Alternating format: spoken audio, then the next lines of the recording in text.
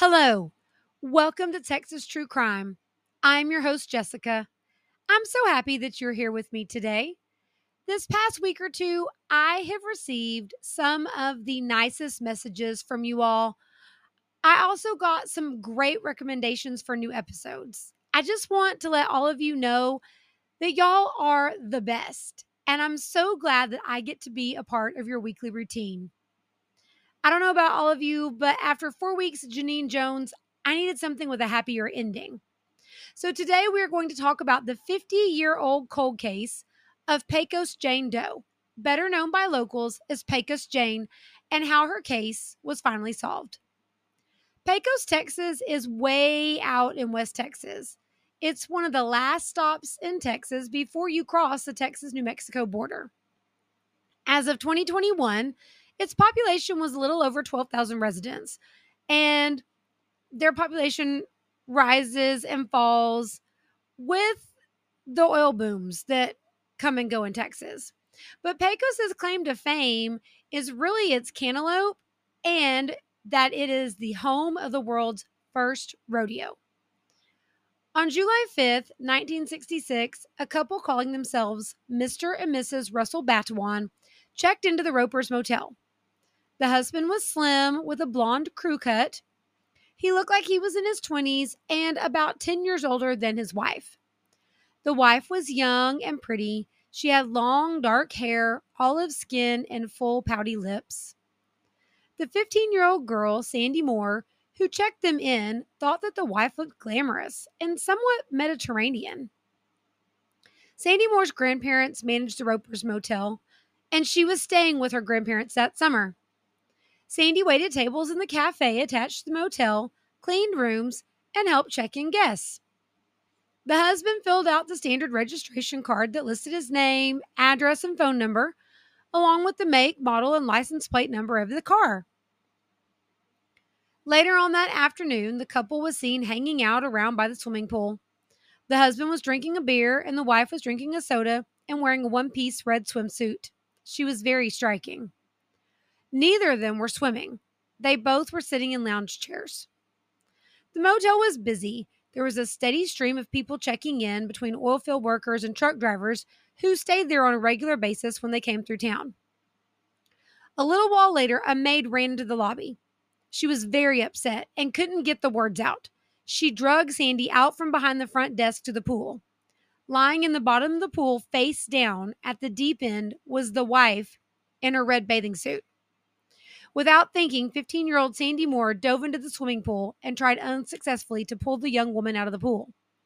A motel guest heard all the commotion and ran over and jumped in and helped Sandy get the lady out of the pool and up onto the side. Sandy began CPR and an ambulance was called.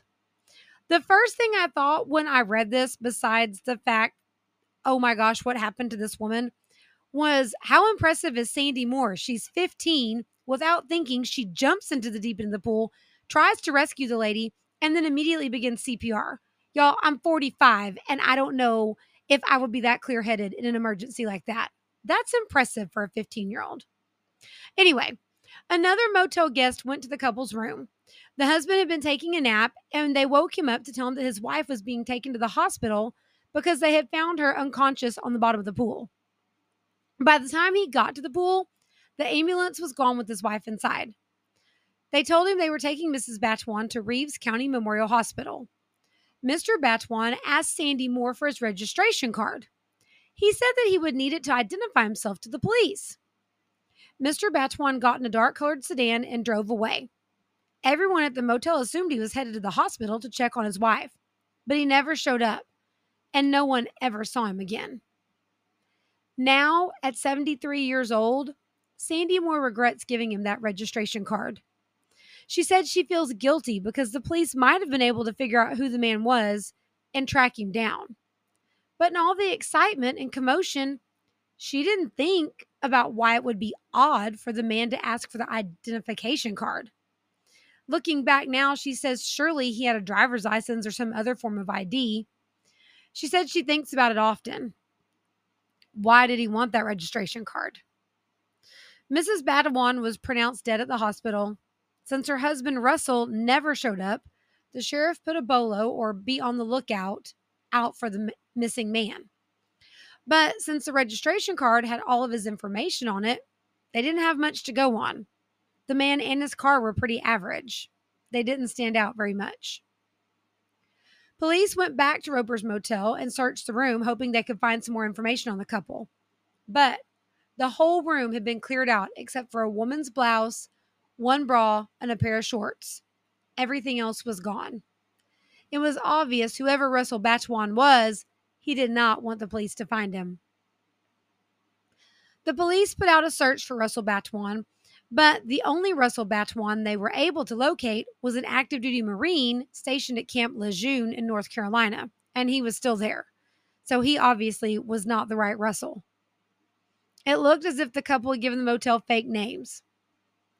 Pecos, Texas was too small for its own medical examiner, so the woman's body was sent to the pathologist in Odessa, Texas.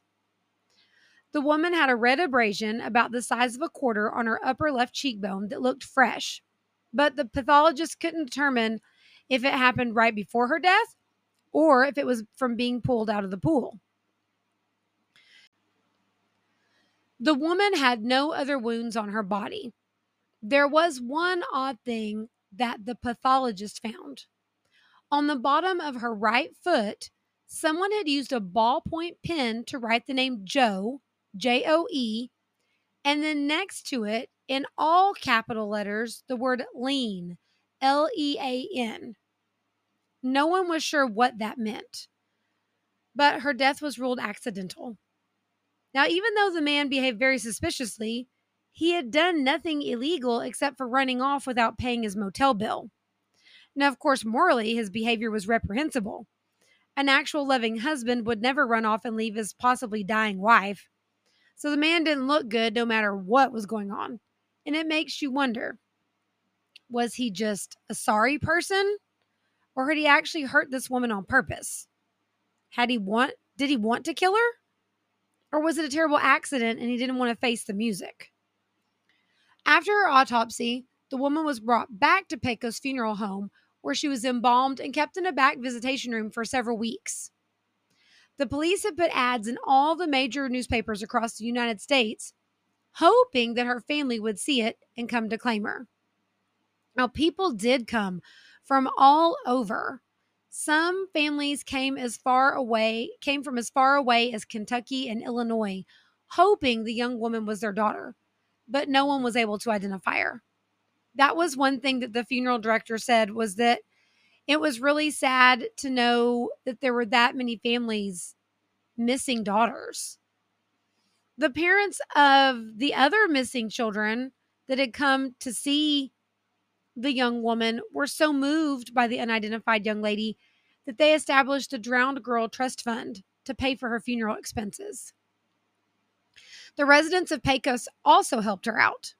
They treated the young woman as one of their own. They didn't want her to be placed in an unmarked pauper's grave. So the funeral director donated a nice wooden casket. A local dress shop gave a pretty blue and white polka dotted dress for her to be buried in, and other members of the community helped pay for a headstone that read, "Unknown girl, drowned." Since the people of Pecos did not know her religion, they wanted to be respectful, so they held a funeral service conducted by a Catholic priest and a Protestant minister together. 50 townspeople attended the service, and 3 sheriff's deputies and 3 police officers served as her pallbearers. The minister said, "This girl is not known to us here, but most certainly she is known to God. If there is someone somewhere who cares for this girl, may they know she is now surrounded in love by those who care." They buried the young woman in Fairview Cemetery across the street from Pecos High School. Every time Sandy Moore comes to town to visit her family, she still brings flowers to place at the woman's grave. Other residents also left flowers for her so that she was always remembered. Decades passed and the young woman's identity remained a mystery. The town began calling her Pecos Jane Doe, which eventually was shortened to Pecos Jane.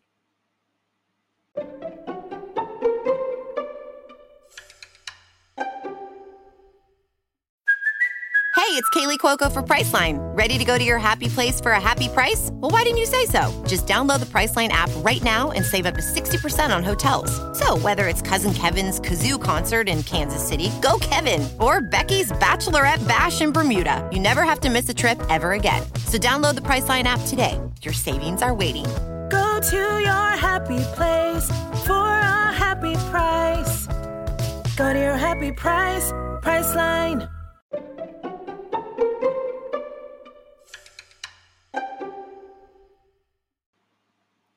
Finally, in 2014, Todd Matthews, the founder of the Doe Network, received a strange email. The email was from a Hotmail account that was registered in the Netherlands. It said, "There is an unidentified girl buried in the Fairfield Cemetery in Pecos, Texas. She isn't on the Doe Network or NamUs or anywhere, and I was wondering if she could be added." It was signed JCJ, and she had linked several news articles to the drowning at Roper's Motel. Matthews added all the information into NamUs. Todd Matthews established the Doe Network in 1999 to help find missing and unidentified victims' families. Until then, there was no kind of database for people to look for missing or unidentified victims of crime. It was just sort of like a search for a needle in a haystack. Well, Todd Matthews was inspired to create this network because his father-in-law told him about how he found a body of a woman wrapped up in a piece of canvas on the side of the road. No one knew who the woman was, and he worked a long time to get her identified because he hated the fact that this poor woman was just wrapped in canvas and left on the side of the road. So Matthews, inspired by this story, decided to set up the Doe Network so that there was a place for families to look for their missing loved ones. In 2007, the Justice Department created the National Missing and Unidentified Person System, or NamUs. Besides being the founder of the Doe Network, Todd Matthews was NamUs's Director of Communications and Outreach at the time he received the email from the Netherlands. This gave a much broader outreach between the two entities to help identify victims and to possibly help identify Pecos Jane. No one matched Pecos Jane's description in NamUs, and nothing happened for 2 more years. Todd Matthews couldn't let it go, though, so he asked Mike Nance, the NamUs regional director in charge of all Texas cases, to take a closer look. Usually, NamUs doesn't work that way. Names have to be added by law enforcement, but Matthews pushed for movement in the case, and Mike Nance did him a favor. Mike Nance began looking at things in 2019. He noticed that Pecos Jane's death certificate said approximate age 19. Witnesses guessed that she was between the ages of 18 and 20. That meant it was possible that she could have been a juvenile. Was it possible that even though the people saw her, did she just look older than her age? Could she have been an underage kid? Mike Nance began to wonder this, and he thought maybe they'd been looking at the wrong database. So he turned to the National Center for Missing and Exploited Children. Pecos Police Chief Lisa Tarango received a phone call from a senior forensic case manager from the National Center for Missing and Exploited Children. They asked her if she would be willing to reopen Pecos Jane's case. Chief Tarango agreed.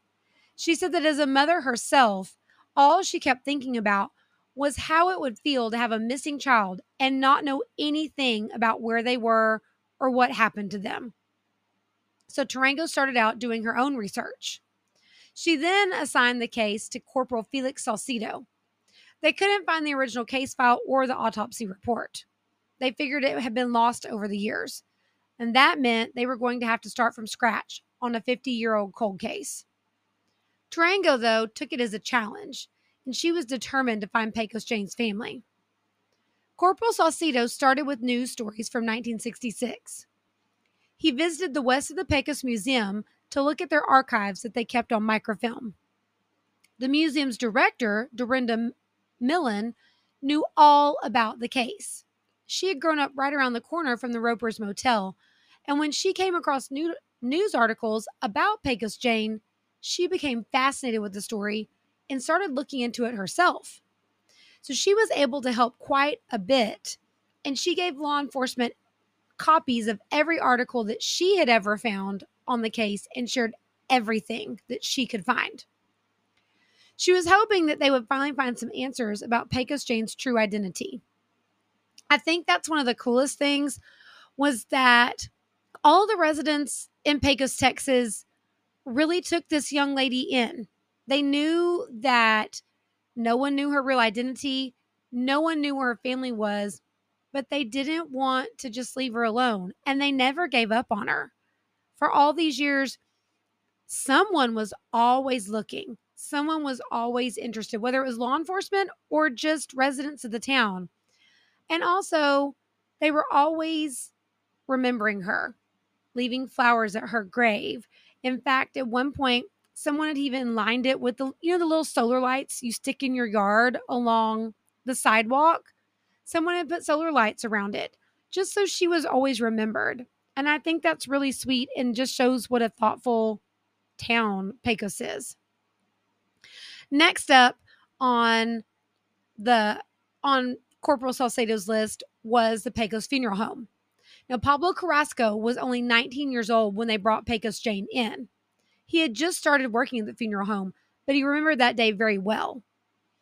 He was about to retire, but he was still there at the time, and Carrasco took them out to the garage where they kept old files. He gave them the file on Pecos Jane.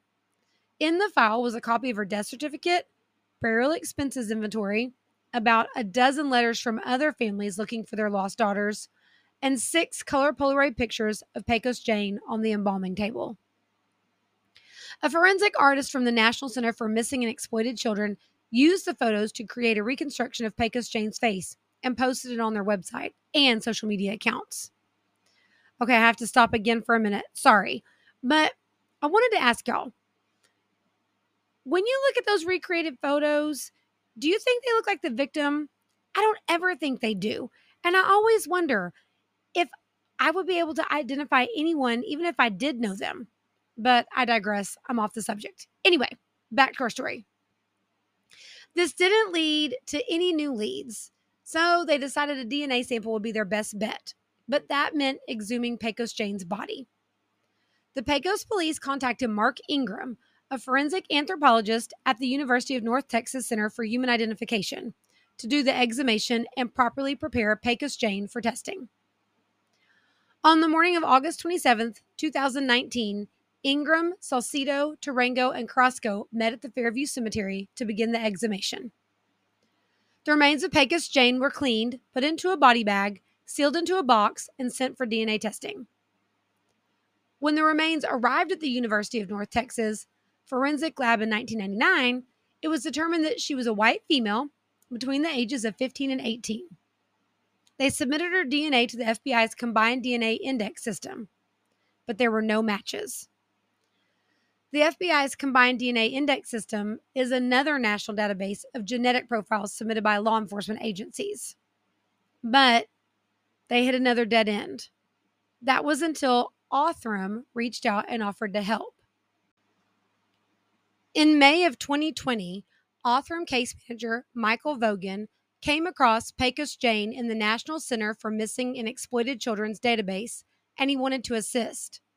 The Othram lab performs DNA analysis for law enforcement agencies across the country, as well as for the National Center for Missing and Exploited Children. Michael Vogan told Chief Tarango the only way that the case could be solved was by forensic genetic genealogy.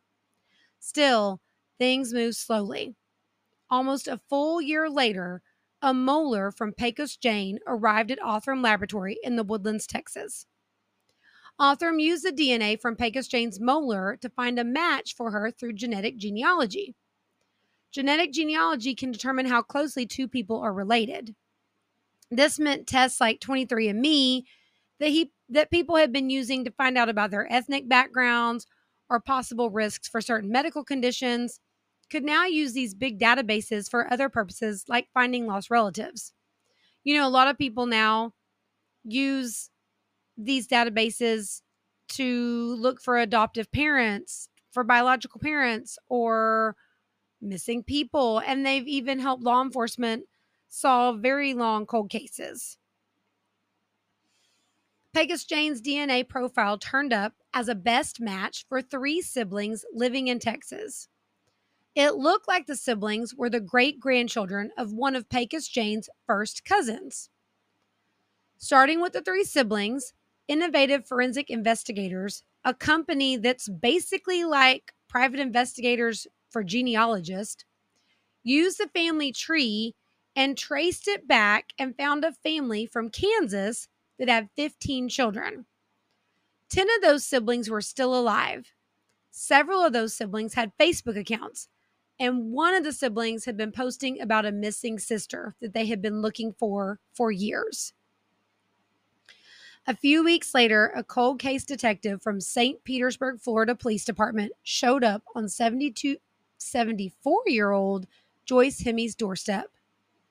The detective told her that he was there on the behalf of the Pecos, Texas Police Department. Did she by any chance have a missing sister? Tears began to stream down Joyce Hemmy's face. Finally, after all these years of searching, they were going to get some answers about their sister. Pecos Jane's family had never stopped looking for her. Her real name was Jolene Hemmy. Jolene and her 14 siblings grew up on a 160-acre farm in Salina, Kansas. I hope I'm saying that right. I could not find a pronunciation online, so it's either Salina or possibly Selena. If any of you guys know, let me know. I'm sorry if I'm butchering it. The 9th of the 15 children, Jolene had gone missing after she moved to Kansas City in 1966. She had moved to Kansas City to be closer to 2 of her older sisters, Joyce and Carolyn, who already lived there. She split her time staying between the 2 sisters' houses. Jolene was working as a waitress and was saving her money because she wanted to buy a house, a car, and she wanted to go to school. At some point, she wanted to be a secretary. Jolene met a man about 10 years older than her at work. None of her siblings could remember his name, but Joyce met him a few times, and he matches the description of the man at the motel. Jolene was 17 at the time, so that put the man around 27 years old. Joyce remembered that she did not like the man. She didn't like the way he treated her sister, and Joyce let her sister know her opinions about him, but Jolene said she liked him, and she said he probably wasn't very nice because she didn't do what he wanted all the time. So it sounds like Jolene had some spunk, which I like. On Friday, July 1st, 1966, Jolene asked Joyce if she wanted to go to a movie with her and her boyfriend. Joyce said no. She and her boyfriend already had plans to go fishing. Jolene never came home that night, and she didn't come home the night after. The sisters looked everywhere for her and reported her missing to the police. The police unfortunately did what so many police departments did at the time. They told the Hemme sisters that the couple had probably gone off somewhere and that they would be back, so it wasn't taken seriously. But the sisters did not give up because this was not like Jolene, and they knew she wouldn't just leave and not tell anybody what was going on. They started putting up missing posters, signs of Jolene up everywhere, and asking questions of anyone, asking if they'd seen Jolene, asking if anyone knew where she was headed or who she was with. The more questions they asked, they found out that Jolene's boyfriend had also never returned to work and that he was missing. Jolene also never came by work to pick up her last paycheck. A few days later, Joyce received a postcard from Las Vegas that read, "Joyce, well, I got lost. See you in a couple weeks. Maybe. Joe." This postcard worried Joyce because the writing first did not look like her sister's at all, and Jolene never went by the name Joe. Their mother also received a similar letter, and she got so mad that she tore it up into little tiny pieces and threw it in the trash can because she knew it was not from Jolene. The whole family was very suspicious. But those were the only clues to Jolene's whereabouts between July 1st and when she finally arrived in Pecos at the Roper's Motel on July 5th. Chief Durango believes the boyfriend wrote and sent the letters, but no one is sure why. Did he always intend to kill Jolene? Did he just not want the family to find her? Were they intending to run away and start a new life? No one really knows. Police even speculated that maybe the couple ran off and eloped in Vegas, but they couldn't find any records to confirm this either. They also can't figure out why or how the couple wound up in Pecos. It's not really along the route between Kansas and Vegas. It would kind of be out of the way. So no one's really sure why they stopped there either. Jolene's siblings believe that whoever the man was, he killed her. You see, Jolene couldn't swim, and she never went in the water because she was not able to swim, and she was kind of scared of the water. So why was she even in that pool at all, especially in the deep end? They were also puzzled about the writing on her foot. What did Jolene mean? That wasn't how she didn't pronounce her name Jolene. She was Jolene. Plus, like I said earlier, it was written as two words.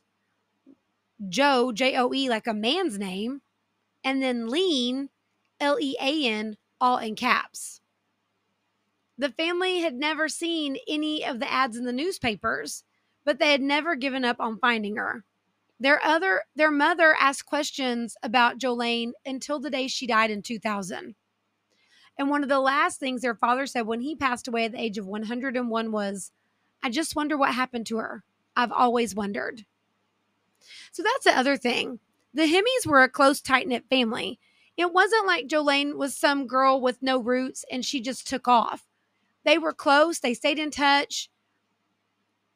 She wasn't someone without people. Chief Tarango and Corporal Salcido flew to Kansas to meet with the family. 15 family members were there in person, and others joined in by Zoom. Tarango and Salcido told the family what had happened to Jolene and how the people of Pecos had taken care of her all these years. The family was grateful and glad to know that she had been cared for. That was something that they always worried about. Where was she? Was she safe? If she wasn't alive, was she just left somewhere? Or had someone at least taken care of her body? So some of their fears were able to be laid to rest. The man who was with Jolene at the Roper's Motel remains unidentified. If he's still alive, he would be in his 80s now. But no more has been heard about him, and there's been no more interaction from the email account from the Netherlands. That's also so weird. The Netherlands. Who was this? I mean, the Netherlands are thousands of miles away from Pecos, Texas. Could it be from that man who has a guilty conscience or someone who knew him? It's so weird. And I have so many more questions about that. But when investigators tried to send an email back to the account to ask some questions, they received a message back that the account was no longer active. It's almost as if the account was created just to send that first message to get the ball rolling and then shut down. The Roper's Motel is still in operation today. Now, the Hemme family planned to go to Pecos and meet other townspeople in person. I couldn't find anything to say if they made it to Pecos to meet the people who had helped their sister. But they made arrangements to have Jolene cremated, and her ashes were returned to Kansas so that she could be buried next to her parents. The Hemme family is grateful for how the town of Pecos took care of their sister for all these years. It's been a comfort to them knowing that someone was caring for her when they could not. Thank you for listening today. I'm glad that you were here. Please remember to subscribe and leave a 5-star review. If you like what you're hearing, please share the podcast with a friend. I'd love to hear from you. You can find me on Instagram at Texas True Crime Pod, on Facebook at Texas True Crime, or you can email me at texastruecrimepodcast@gmail.com. I'd love to hear from you. I'd love more ideas on new episodes, or also your thoughts or theories on Pecos Jane. Do you think the man intended to kill her? Do you think that it was an accident, but he was a coward and he ran off? What are your thoughts? Who emailed from the Netherlands? I'd like to hear your theories too. So let me know, and I'll see you next week. Bye.